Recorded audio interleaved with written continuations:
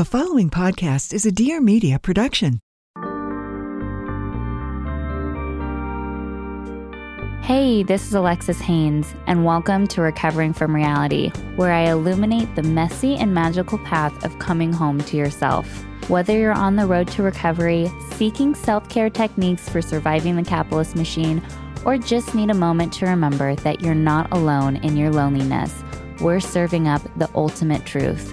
Your challenges don't define you. How you deal with them does. So, are you ready to recover from reality? If you're putting a reputation above a child's well-being, because I was a minor at the time, I went in as a minor, then something is very, very off, and I have to stand as my own advocate for once. Terrified out of my mind, but like something deep within was like, look, if you don't correct this while your brain is developing at this stage, like it's just going to increase the length of time perhaps that you get to undo certain patterns, and any time is possible. If you're a kid like me who grew up in the 1990s and early 2000s, then you probably know who my next guest is. Alyson Stoner was the cute little girl from the Missy Elliott Work It video. She then went on to do sitcoms on the Disney Channel like Sweet Life of Zack and Cody, and eventually made it onto the big screen in the movie Cheaper by the Dozen. What we saw on the surface is exactly that, what we saw on the surface. Underneath, Alyson was dealing with lots of societal pressure, and that eventually led to disordered eating and other various addictions, for which she has now been in recovery from for many years. It was so nice when I stumbled across Alyson's various social media channels and saw the way that she had transformed her life and taken the challenges that she's faced and turned them into something really positive. In this episode, we are diving into topics like transactional love. We're talking about eating disorders. We're talking about how to regulate our trauma response. We're talking about getting on the path towards self-actualization, our personal experiences of healing our bodies from trauma, and learning how to manage anxiety and depression. We're also talking about the importance of compensating content creators. We're in this digital era now, and Alyson made a choice to step away from the spotlight and traditional media and to begin to start working on her own social channels and using tools like YouTube to grow an audience to create the content that she is really passionate about. As a content creator, I think that there's a big assumption that we're just rolling in the dough, making a ton of money. And the truth is that for the vast majority of us, we're really not. You know, it's about believing and trusting in the value that we are providing for our audiences and knowing our inner worth and what we're worthy of being compensated for. So we have lots of interesting conversations in this podcast episode. I know that you guys are going to love it.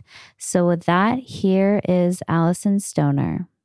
What was the messaging that you, maybe this is too forward, that you received in your home growing up that like maybe limited you from achieving that self-actualization in this person that you are today? Absolutely. Happy to go as deep as you would like to dig. I prefer depth over shallow waters. And I think that actually speaks to having been more of a glass case figurine on a shelf for so long. So I much appreciate any opportunity to, go under the skin. And for me growing up, there were a lot, just as for everyone, a lot of patterns that showed up, not just in my family world, but also in the professional settings I was in. One of the main habits that I learned at a young age, having the process of auditioning over and over for strangers, is how can I win your approval as quickly as possible and have it lead to me being not only hired, paid, but able to provide for my family. So there was so much survival caught up in the act, the literal act and performance. And so I spent most of my childhood becoming an expert performer, not just on camera, but off camera as well. In school, I was an overachiever only because I knew if I'm already going to be othered as the girl on TV, I need to go above and beyond so I can be above reproach. I can be above criticism. I also became just hyper chameleonic. You could put me in any setting with anyone from anywhere, and I could adapt as though I was local. Other than not being able to actually speak different languages, I could absorb your mannerisms and mimic you back to yourself, giving you the sense that I know who you are, I see you, I understand. And so the bright side of that is this hyper empathy, right? Like I'm able to portray characters without judging them. They've gone through X number of things. They've chosen X number of behaviors that we may look and scorn and frown upon. But in reality, the shadow side of that is blurring the lines of where do I, Alyson, start and where do I, Alyson, end? Where are my boundaries of self and, deep enmeshment, deep codependence within my family unit. There was addiction in my household, and many kinds of addiction and abuse in my household growing up. And so I saw my response to that, which was to freeze, to kind of be paralyzed in wanting to help carry the burden and the cost of people who were older than me and being rapidly adultified, having a sense of duty and responsibility as a very young person who's still trying to understand how the world works, and then transferring it immediately over to set, where again, I'm carrying a script. I have to show up at a time and, not only hit my mark, but carry a storyline that's supposed to make people feel a certain way. And so it was just a lot of pressure. And the way I describe it to people often is my peers and I on camera, many of them chose paths of coping that were easy to pick on because we, as our current society, love to be able to look at someone with an addiction, with an illness that we can diagnose and continue to, alienate them and say, that's you, but I'll never be that bad. And to kind of compare and make themselves feel better, even though really you're just denying a very real part of yourself as well. But in reality, I had just as many coping mechanisms. I consider myself even more of a shadow player because instead of letting myself go out and party, I chose the societally acceptable vices. Like, how can I be the best goody two shoes so everybody likes me? And in every business conference, in every speaking engagement, I'm going to be, perfectionism is like an understatement. Yeah, I was going to say the drug of approval, and people just really don't understand how that can become so intoxicating. Quick break from today's episode to talk to you guys about one of my favorite health hacks, and that is chaga. Chaga from Four Sigmatic. Chaga is like your body's bodyguard.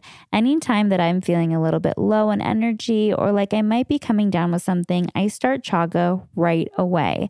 The compounds and antioxidant properties in chaga play a huge role in supporting our immune system and maintaining its function. I recommend starting your day with the king of all mushrooms because with everything that you've got going on, there's no time for a timeout.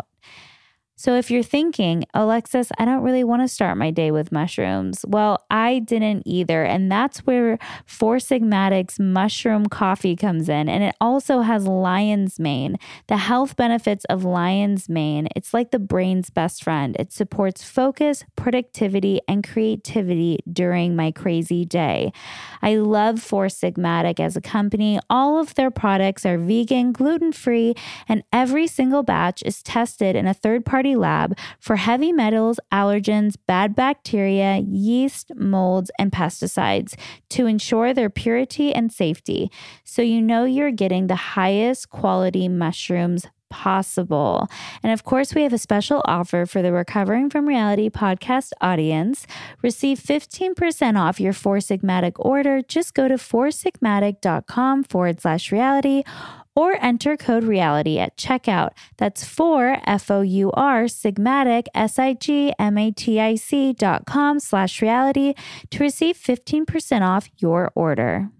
I'm Claire Mazer. And I'm Erica Cerullo. And we are the hosts of A Thing or Two with Claire and Erica, a weekly podcast all about discovery and enthusiasm. Well, that's how we describe it, but someone else described it even better, I think, as a unique mix of urgent discussions of non-urgent things and thoughtful conversations of important and otherwise ignored things. If you want to check it out and see what it's all about, check back every Monday where we drop new episodes. I think you'll like it. It's a great Monday morning ritual. A Thing or Two with Claire and Erica. Mm-hmm. I want to pause for 1 second because one thing that came to mind, I talk a lot about in early childhood, how we develop subconscious belief systems and programming as a result of our environment, the things that we witness, hear, and experience as children. And the very first part of your story that you were talking about, to me, it sounds like the corresponding belief system to having to please everybody is that love is conditional. Absolutely. That I'm only seen or I only experience love. And that's something that I so relate to in my household too. If I was a good girl who didn't cause disruption or, in my experience, performed sexual acts, and whatever it might be, in order to experience love. And it wasn't until my mid to late 20s when I realized that the relationship that I'm in now is the first experience I've ever had where I've experienced unconditional love. Mm-hmm. That's a trip. And you realize it's been this many years and I've never experienced that in my life, which is something that every single human being deserves. Mm-hmm. And I think a few points. So when love is transactional, that's not really the environment that makes available true vulnerability and true intimacy. And so there was a learned emotional distance. There was a learned even helplessness in knowing I'm going to perform these acts for you, but I cannot rely on you to reciprocate or to care for me or to carry some of my burden the way I am yours. And so I learned this self-reliance that was just astronomical. You could, again, throw me anywhere and I would find a way to survive because I only ever depended on myself. But how that later translated was trying to build teams in entertainment, knowing, it takes a pack of wolves to navigate entertainment. And here I was trying to fend for myself. Well, I would only ever be able to play so small, comparatively speaking. So I needed to learn how to trust, how to delegate, how to rely on someone else and believe in my worth enough to say, even if I do nothing today, my team's still going to show up and carry us to the finish line. And those are deeply embedded skill sets and beliefs that I've been undoing for 5 to 7+ years now, and learning how to actually foster real vulnerability and recognizing my own patterns then of once I'm fully seen, especially in a state where I feel fragile or incompetent, my response is, of course, to hide away and shame. I don't want you to see this. I only want you to know the side of me who can show up and get the job done. And so to be able to have, partners, have a few very key people in my life, because my circle is very small, especially the innermost circle, to be able to fully see me, fully accept and embrace me, it was alarming. It startled me. I didn't know what to do, right? And I think that's how grace works too, where just like the idea of grace where you're like, this is, I don't know why you're being so kind and generous to me. And someone can just be like, because I so get it. Like you make so much sense. I already forgot the second half of that, but just the idea of how people, that's where it was going. With all of these experiences, as you know, you store them in your body memory. And that's something I've been studying quite a bit. And yes, it makes sense that I would be drawn to it as both a dancer and performer, as well as, an advocate for overall health and well-being, because we tend to, at least in the West, think of mindfulness and meditation and mental health from the neck up, and we disengage from all of the memories and experiences stored in our cells. And those are feedback loops that are going to continue to repeat until you're able to observe them and to recognize them, and then give yourself new opportunities to adjust that pattern. There are parts of me that still go into fight or flight, and I have to very gently remind myself there is no bear trying to attack you right now. This is understandable, but it's not necessary. And I have to learn how to regulate my system. Otherwise, I'll stay, playing in the smaller version of who I can be, because it'll be too intimidating to overcome that level of discomfort. So learning how to build your tolerance, your sense of being resilient in an emotional way for me has been as difficult as it was easy for me to be logical and to, just work. So I was definitely, left brain dominant and right brain deficient. But now I feel like, through therapy, through self-work, through mentorship, all kinds of things, it's slowly becoming more and more integrated. And the fruit of a life around wholeness is just so purely different in the way that you're able to love others, care for yourself, and actually activate, like you said, self-actualize and contribute to the world, because you don't have to be so absorbed in just trying to get by. There's freedom. There's freedom to serve other people. Yeah.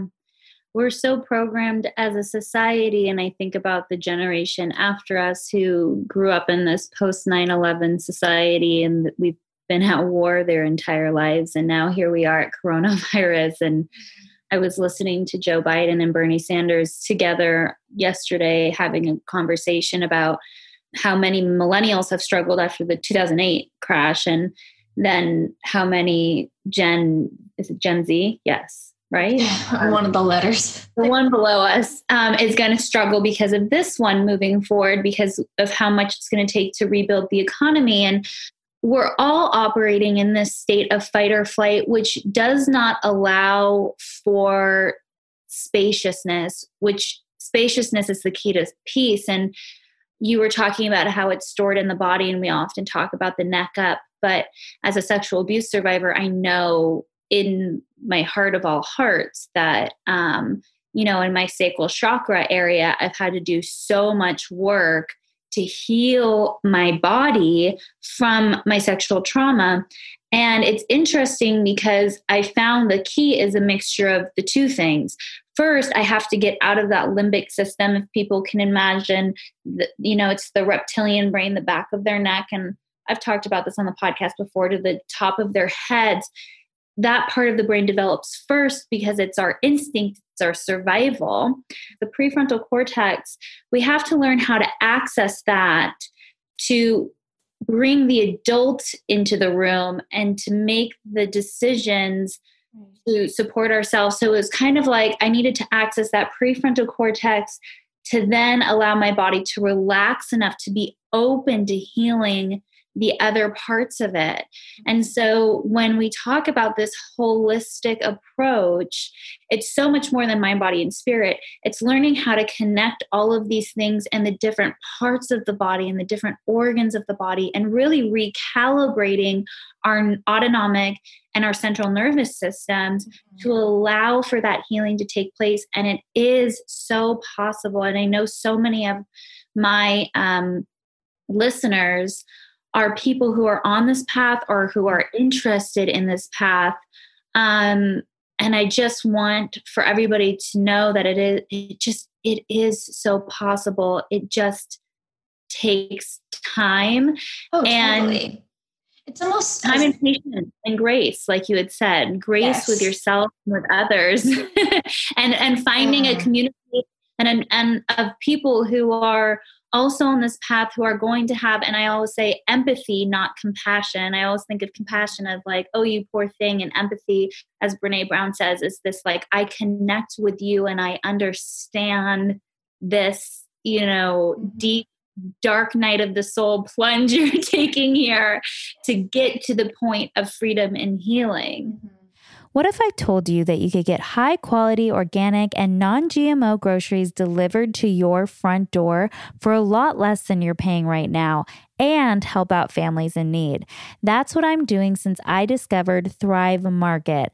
As a proud Thrive Market member, I get the products that I love, and my paid membership provides a free one for someone in need, like a low-income family, teacher, veteran, or first responder.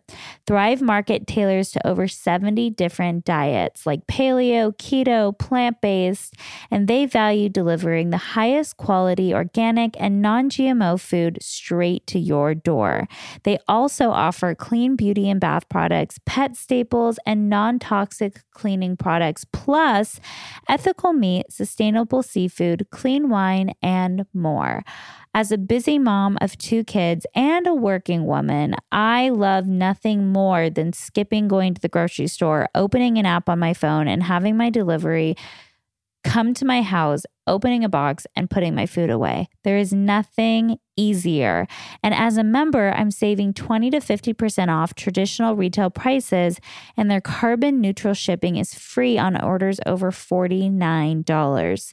Not only do I feel great about getting a deal on my favorite clean organic products, but I also feel great about helping to support families who need it most.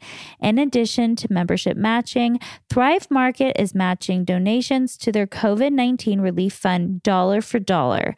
Thrive Market is working 24/7 to make sure that members are getting their groceries delivered as fast as possible. You can learn more about their commitment to their customers and membership matching on their website. Try Thrive Market and become a member risk-free. Go to thrivemarket.com/reality. Join today and you'll get up to $20 in shopping credit towards your first order. That's Thrive, THRIVE, market.com/reality to start your risk-free membership and to get up to $20 towards your first order. thrivemarket.com/reality. If you do it once, you can do it again and again and again. Just like with the other habits, if you could do them once, you were able to repeat them. And I had to remember for a long time that, I went into rehab for my eating disorders, and I admitted myself. It was actually kind of warned against by my core team and family because they were concerned about the negative publicity of it.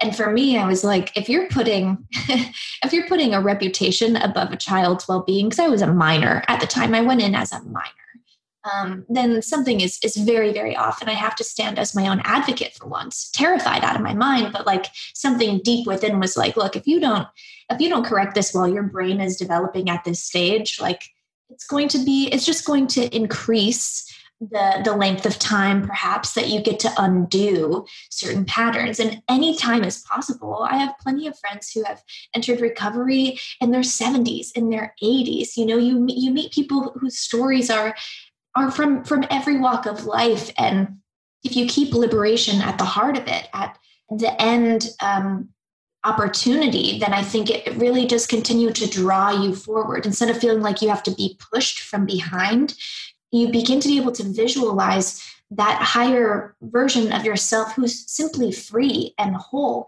And that draws you forward like a magnet. And it does support you in the moments when you feel very alone, even in a crowded room of people trying to go about the same process. But what I would speak with, my assigned therapist in rehab about is that I had, done this one move, this one way with food, let's say 3,000 times. So of course, the first time I do it any other way, it's going to feel clumsy, awkward. Actually, it's even going to feel wrong. It's going to feel like a fracture in my psychological schema. Like, I don't do things this way. This is how we always do them. And so I'm going to have to practice that several times. And some people hearing this who are in recovery might think, oh no, I've got to choose the quote unquote right thing 3,000 times to neutralize it. And I would encourage you to recognize that as you continue to develop, you're able to learn things in compound ways. So you might have done things one way in your addiction 3,000 times, but as you choose to go another direction the first time, even by the second and the third and the fourth, those grooves in your brain are so deep because there's so much emotional value contributing to your healing and your drive to be whole, that you really are able to make exponential strides in recovery, where you don't have to think about, oh no, it's tit for tat. It's like, I've got to do this many times before I'm fixed. And that's really not the word that I ever used for myself either, because it was, even in terms of anxiety and depression, it was learning to manage it, to become stronger and have so many tools to choose from. So I never felt that kind of overwhelm where I knew, where I spiraled into a state of, oh no, what's going to happen? It's like through therapy and through all of these different tool building exercises, I was able to be like, okay, at any given time, I'm going to be able to get through this. Whether I'm alone or I'm able to lean on someone. And that kind of confidence, wow, like I grew up being self-reliant, but not necessarily confident. And there really is a different paradigm shift when you're operating from fear versus when you're operating from a sense of worthiness and trust and understanding and appreciating your value.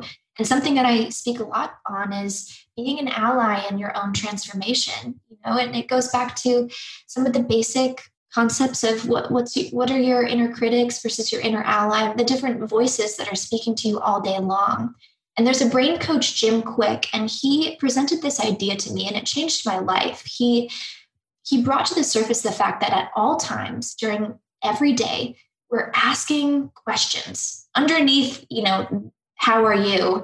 We have questions underneath questions underneath questions. And at the core, we're probably asking one or two dominant questions every day that relate to our earliest programming, such as, will they like me? Or how can I make you like me? And that might be under me saying, hey, can I do the dishes for you?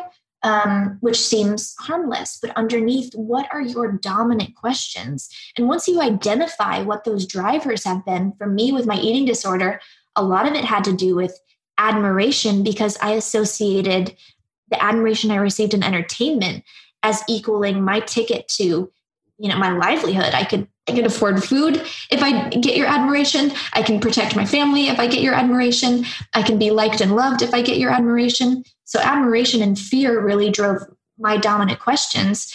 And after healing, I was able to then go, oh, okay, I can adjust this question consciously and start asking new questions that will lead to different decisions. So everyone listening, and watching, I encourage you to ask yourself, what do you think your dominant question is that's been driving your life or this chapter, even if we're focusing specifically on pandemic and how you're coping. But I'm sure you've mentioned, your audience understands that in moments of crisis, in moments of these sort of emergency protocols for everyone, we will absolutely cling to our earliest kinds of responses to situations.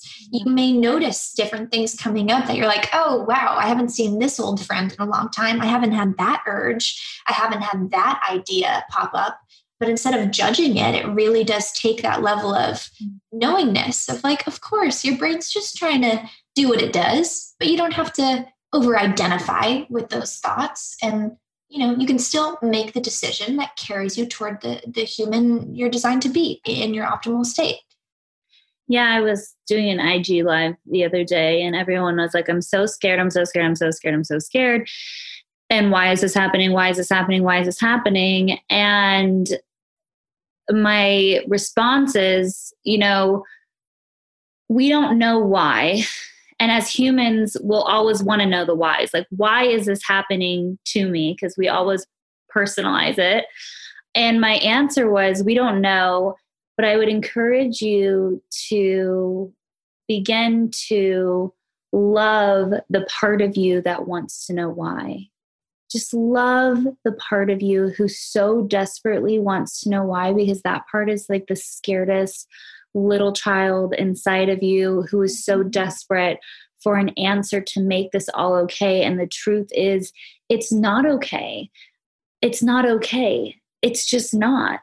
And so instead of trying to come up with some answer logically that will put a Band-Aid over this situation, sometimes it's okay to just send love to that scared part of you that really wants to know why that happened, why this is all happening. And when we think of fear, I think it's easy to imagine fear as this very dominant, large, ominous force that fills the room and like sucks the air out of the room and almost creates a fog. You can't see, the door handle right in front of you. When really fear, the concept of fear, if you personify fear as a figure you can recognize, fear is afraid of itself. It's not a big presence. It's a small, tiny little being who's tucked in the corner, hugging their knees with their hair covering their eyes, or whoever, the figure is for you in your mind. And they're, like you said, so fragile. And learning how to communicate, understanding that's the power dynamic. Fear is not this, forceful person trying to beat you down. In fact, you actually have the upper hand and get to decide whether you want to try and silence fear and push it away, or open up a conversation and say, hey, thank you for trying to show up for me in the way that you know how. Can you help me understand what you're trying to protect me from, what you need right now? How can we separate your thoughts from my thoughts so I can really get to know who I am in this situation outside of fear, so that I can better understand how fear is, affecting my thought process and my decisions. And when I call it, the way to face fear is to give fear a face. And when you create that imagery in whatever way feels manageable and safe and comfortable for your capacity, you're really able to see fear in a new light, and like you said, bring love to that part of yourself. And that changed a lot for me, even in this time. I'm going inward quite a bit, and not just because I'm trying to, master this human optimization thing. That's my old paradigm of like, let's just achieve and become the most in shape person while we're in quarantine. That's totally fine. That's just, it doesn't match my long-term value of my why is different. My dominant question is different. Now I'm training and learning and whatever, because I'm thinking in terms of activism, of keeping myself accountable, because I have an incredible amount of privilege. And I know that word gets thrown around a lot, and I'm not just referring to racial or economic, or my career. I'm talking like levels on levels on levels of the fact that I've been through therapy and have tools to cope through this time. The fact that I'm more introverted anyway, and have been actually needing for my own stability a chance to be inside and not on a set.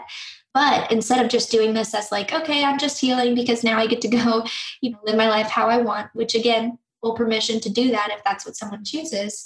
I'm thinking, how can I really stabilize so that, I am that much more grounded to be able to observe the needs of others and help where I can.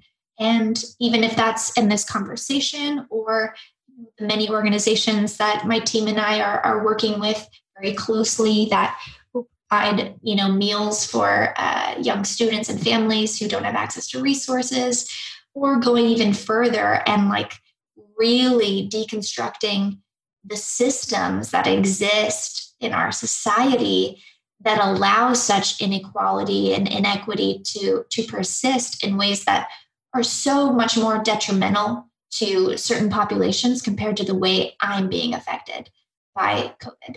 So, there are just so many layers to why one might want to go through the healing process. And I always invite people to see the bigger picture in ways that once you have stabilized and found your core, how can you extend that hand to the next person? And I think that's kind of a natural progression too. It's like once you taste freedom, once you experience liberation, I mean, I can't imagine, I'm like, I just want to, oh my gosh, I'm like, please, how can I show you what's possible? I know it's interesting because so when I went into treatment 9 years ago, I made a conscious decision that I was not going to return to the media space at all because my heroin addiction was so bad. And I had seen people before me who had done that and then gotten harmed or harmed themselves as a result. Mm-hmm. And so I went away and I walked away, and it was literally just a couple of years ago where I just started feeling so unfulfilled in my life. And I have an incredible life. My husband and I own a mental health and drug addiction treatment center. I live a very fulfilled life and a life of service, and I have 2 young children. And but I was like, there's more here. Like, people need to see more people who can and do recover where it's accessible, because we hear, about the celebrity who's sober or the celebrity who's overcome postpartum depression or whatever in like an In Touch Weekly. But this was really born out of this calling I felt to have conversations with different people about their experiences.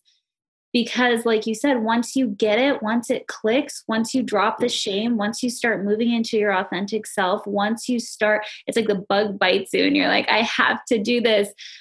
Which leads me to my next question, because I definitely want to talk about the projects that you're working on now.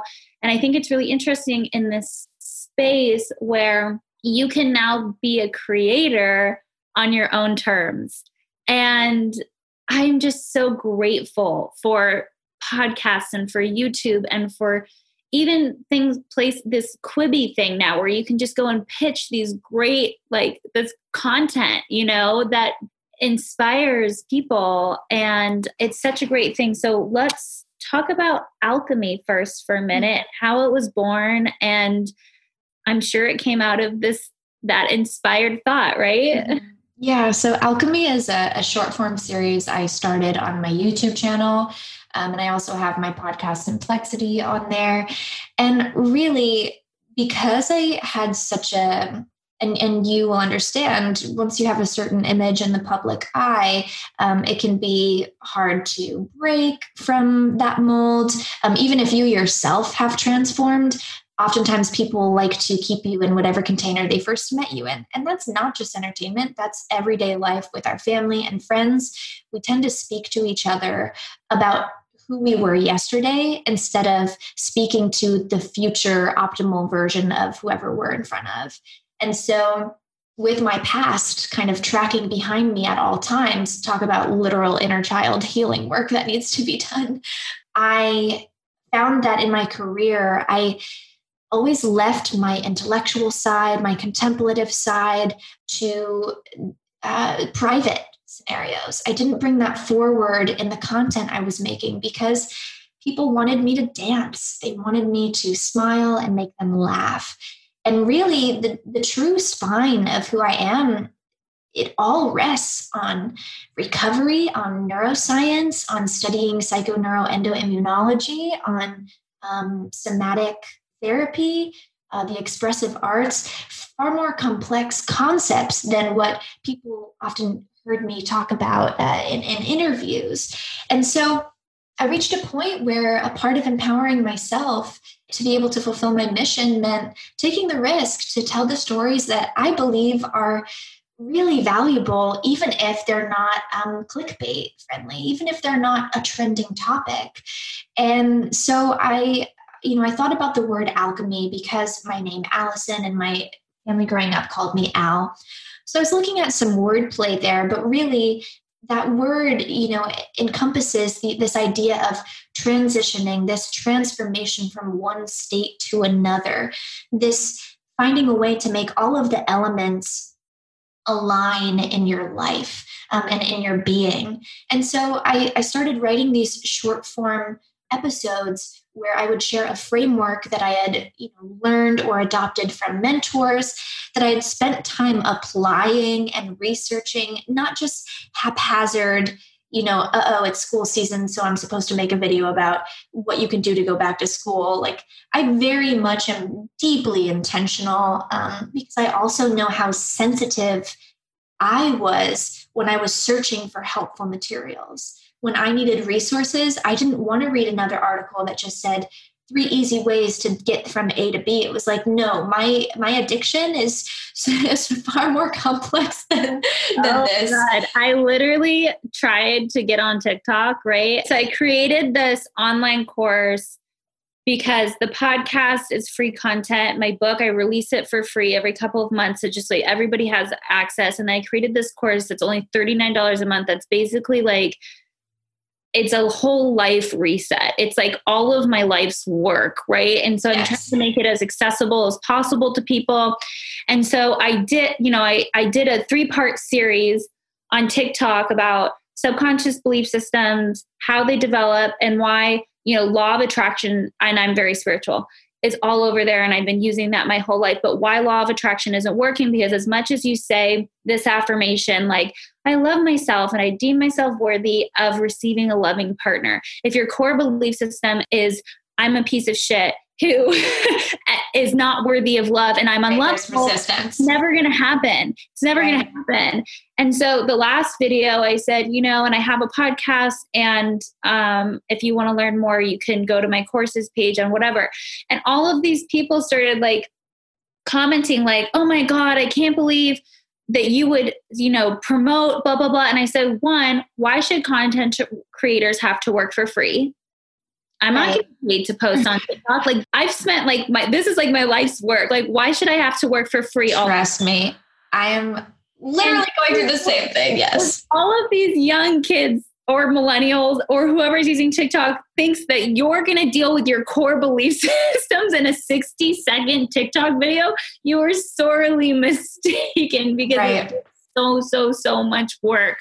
Then my course is a year-long course. I mean, I'm sure if somebody was dedicating 6 hours a week that they could do more, but no, like, this is like a deep dive coaching process with like all of my greatest mentors. Like, it's not going to happen in a 60-second TikTok. I know. And I'm similarly combining everything that I've trained and studied in and every skill set that I have into this movement program that I'm calling body language right now. Because of course, our first language that we learn is nonverbal communication. And then, whatever English, Spanish, whatever actual spoken language you learn, that's second for us. And so returning someone's body back to them by showing them how they naturally occupy space, how they can understand the way that they embody their story on a day-to-day basis,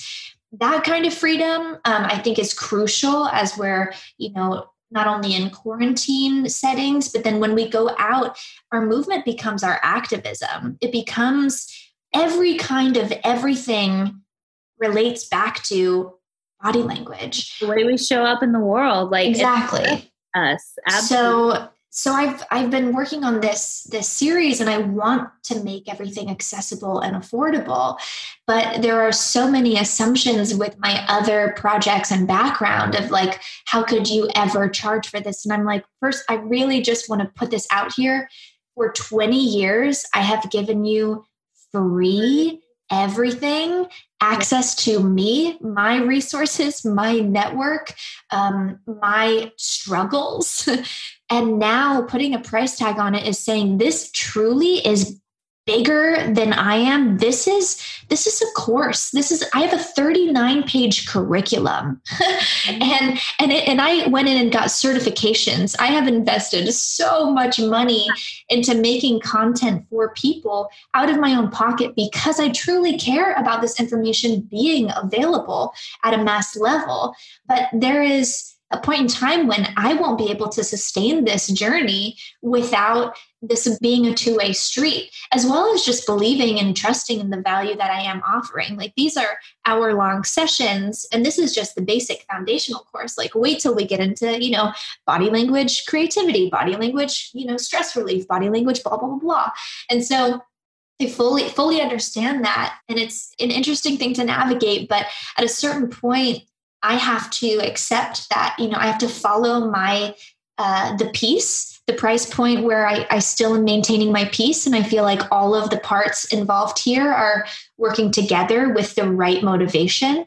And, right now it probably will mean that things will be, free for a certain period, or, even cheaper than if we were in this like booming economy. But at the end of the day, like, I'm saying no to all of my paid work so that I can make this for you. So you like, whatever movies you think I'm making millions of dollars on stopped a decade ago so that I could offer you something to empower yourself. So I fully understand and sympathize and empathize. And there's so many different layers, and we kind of got off track, and I want to dive into the podcast for a second before we're well over, 45 minutes. But, there was two things. One, I had to really go, because when I started the course and I was like, oh, I don't want to like sell a course, and I don't all these things. And then I had to look at my belief systems around money. Totally. Oh, am I deserving of $39 a month from people? Am I, is $39 too much? Am I greedy if I'm asking people for money? Am I X, Y, and Z? And then I had to reframe it like, okay, no, Alexis, there are billions of people on this planet. I would say the vast majority of them need your work, and you're providing it to them in a way that is affordable and that is doable. And also, I do believe that there's a component there of when somebody's paying you for something, there's an energy exchange of like, I respect your work and thank you for what you're doing. And I'm going to take this work really seriously because I'm invested in this, not just emotionally, but financially as well. And so it becomes, I had to look at the money as just an energy exchange. Totally. Like, I'm putting, countless hours of energy and years of training and going to school to become a drug and alcohol counselor and a life coach and all of these things that I've invested in, and being able to support the community through the podcast and all of these other ventures, but being able to not run out of my own energy and to not feel like, because I can't fill from an empty cup. And so then I had to go and work through all of those belief systems around money and stuff. I think that's a very important inner conversation to have regularly, to check your accountability, see if it lines up with your values and your motives. And I've spoken to many people who have, graduated to the level of CEO, or they're founders of this company now. And at those moments of crisis within the company, where they have to either pivot or, make layoffs or whatever it is, usually they go back to, what was our core motivation here? Was it people or was it profit? And for me, it's like very, very obvious that the thread, when I look even back to examine my own character, because sometimes I second guess my own motivation, right? And I'm a blend. Like, I'm definitely not some angel. Like, I have plenty of different mixed contradictory things happening inside my being. But the large dominant voice here is always, how can I empower people? How can I enact justice? How can I heal the planet? And I know that when I look even at my day-to-day life, like I put some $3 plants on the side here, but I painted those canvases for $6 each. And then there's nothing else in this room. I live a very simple life. And so, it's very easy for me to say, okay, I'm clearly not charging just so I can go fortify my own lavish, luxurious, exclusive, elitist. And even if that's what someone desires, that's totally fine. But it's like, Alyson, I gotta. It's definitely an interesting thing, because I think it's all about the intention. Totally. It has such a huge part in it because the truth is I want to live a nice life. I totally want to be able to drive my Tesla. Yes. Yeah. You know, I want to be able to send my kids to college. I want to be able to eat an organic diet. Mm-hmm. I want to be able to have health insurance. I want to have all of these things. Yeah. But I also had to think about it like this. If I'm becoming a wealthy woman, and I had to look at all of my biases about wealth too, yes, right. because there was so much in there that like the top 1% get us negative, fuck them, and they're fucking up the world and all this stuff. I go, no, but if more conscious beings like me are becoming wealthy, then I get to heal more. I get to donate more. I get to distribute more. I get to put money, donate money to campaigns that I agree with, to Miriam's House, which is like so near and dear to our hearts. It's a nonprofit sober living for young mothers who are trying to get sober. I get to go and do these amazing philanthropic adventures. And it's like, oh, okay. So I had to look at it like that. Like, and especially when we give access to women specifically this and empower them to heal, that's how this freaking planet is going to heal. Yeah, hate to oversimplify, but I don't disagree. Oh my God. I always say I'm also a birth doula out of a passion specifically for women who have, are sexual abuse survivors, because I said that healing the planet, it starts with the mother. It's if she's not supported in that experience, if she doesn't have the support she needs to deal with her childhood trauma to raise the next generation of conscious children, like we're fucked. We're fucked. Yeah. And we can go on and on and on this forever. Yeah. And this is really oversimplifying it.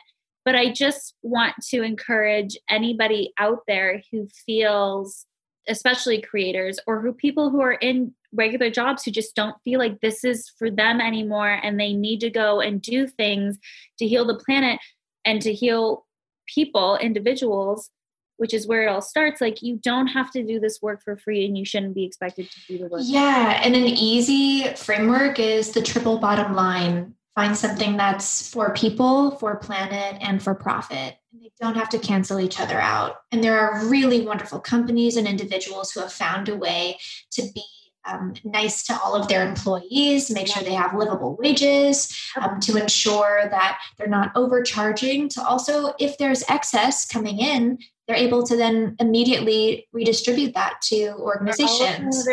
Our treatment centers listening, because we start at $15 an hour with healthcare. It is so possible. We kind of looked at, my husband's Canadian, so to him, this all made sense. He was like, I don't understand like how you guys are operating down here. This just does not make sense to me.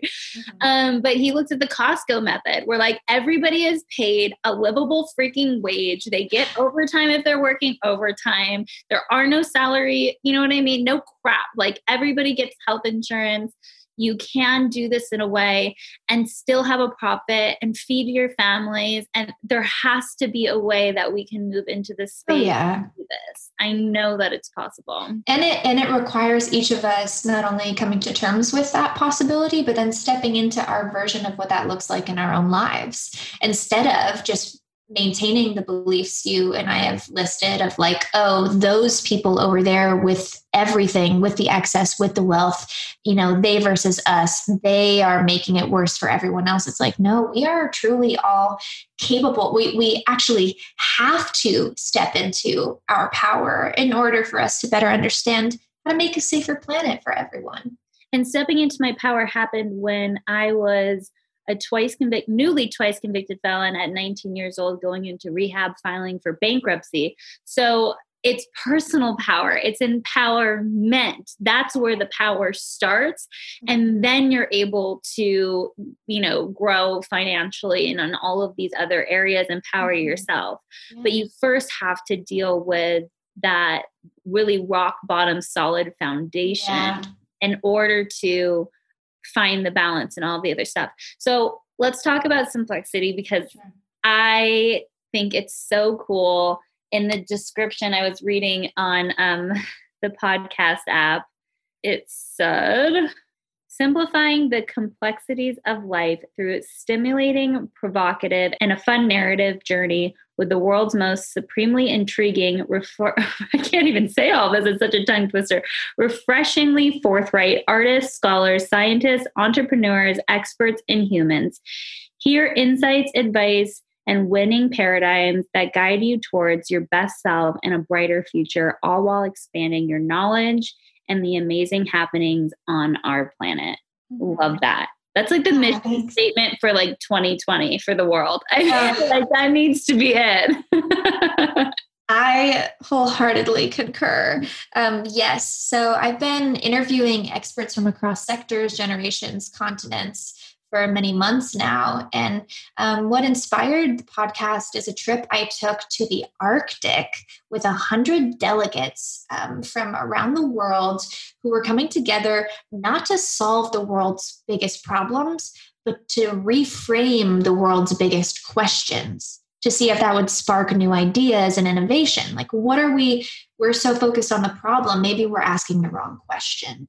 And so they put together, the most brilliant minds. And by brilliant, it wasn't just IQ, it was EQ. And by brilliant, it also wasn't, I'm the most outwardly successful person with this many accolades. It was, I actually have no voice or platform, and I'm from a very, very small country, but here's how we do things there. And so it was super expertly curated, and we're forever grateful for Celia, who put together, it was called Future Talks. And I wasn't personally invited. I actually had a friend who was a delegate, and I, in my gut, in my heart of hearts, was like, I believe that whatever is happening there is exactly tied to what I want to offer the world. And if I can find a way and things align, I want to be there. And so things within 24 hours, I had to get on a plane to go to Oslo, to dock off, to meet them, on this ship in the Arctic. And it was a whirlwind, but I was taking in everything like a sponge, because I was getting to see people who understand the mechanics of the world, from systems and structures and institutions, like higher education and politics and government, all the way to literally everything, to agriculture, to the arts. And so when I thought about creating my podcast, I had many, many missions, social impact. The guests who come on my show tend to share this desire to make the planet better in very practical and deliberate ways, not just ideas, but these are tried and true ways they've applied their research and expertise. And so as they're simplifying what they do for a living, like, for example, we had a NASA rocket scientist come on and explain, thermodynamics to us. Well, he actually related it to a way that we can then take it to other industries. And he used what he understood about solar waves to solve a traffic problem in another country, because the math lined up that way, the patterns lined up that way. And so then he actually is teaching you about, you're learning physics, you're learning thermodynamics, but then you're actually relating it to your own relationships, your own career path. And you're like, okay, wait, I didn't realize you could recontextualize all of this knowledge and apply it everywhere. Because when we think of schooling, our approach these days is just memorizing static facts and thinking it only works in that setting. And then, of course, you get out into the real world and you're trying to get hired, and people are like, can't you see how this translates into this job? Can't you adapt? Can't you figure it out? And we're like, we don't know how to use what we know. And so our guests really help us access that. And at the end of each episode, we do affirmations where we immediately apply what we learned to help embed the key takeaways that we can use in our lives. So for me, it's really all about the exchange. It's about knowledge transfer, wisdom transfer. And then, like we've been talking about, empowerment, because everything if it doesn't translate to action, then your ideas are just fantasies. And that's beautiful, but let's realize this beauty in the world. And so it's been a joy to interview people, but also have guests who aren't always the famous leader from this, show on television. It's very much like this Senegalese technologist is teaching 1 million women and girls how to code across the continent of Africa, so that they can reposition Africa's role in the tech race and empower the women who are at a greater disadvantage in many of those settings. Like, you may not know Mariem by name, but by the end, you know that she's literally changing the world for millions of people. That's the heartbeat of Simplexity. And it's been amazing to grow the community and have people tune in and be like, I didn't think that I would like talking about finances, but by the end, like, I realized so many other things about myself and about the planet. So, I'm all for curating it in a way that is the storytelling that I grew up using in the arts and entertainment for social impact. I love that. And I do affirmations at every single one of my episodes too. Just because I like that relate to the episode, just because I really like leaving people on a positive note and something that they can carry into their week that hopefully they find to be like inspiring or helpful, especially in these really challenging times that we're in. Well, thank you so much. I appreciate it. This was an awesome interview, and I'll put all of your information in the show notes, but where can everybody find you? Yeah, thank you. You can follow me at Alyson Stoner on every platform. YouTube is the real Alyson Stoner if you're typing in the channel name, but I promise if you type in the name, it should come up just fine. And yeah, I'm going to be releasing that course. If anyone's interested specifically in sort of reclaiming their body and understanding their own movement language, that'll be out as soon as I can, and it will absolutely be affordable. We'll probably actually do different tiers, so you pay what you can, and the proceeds will also go to relief efforts. This week's affirmation is, I am valuable and will make a powerful change in this world. And so it is. If you enjoyed this week's episode, do me a favor, head over to the podcast app and make sure to subscribe to us, rate us, and leave a review.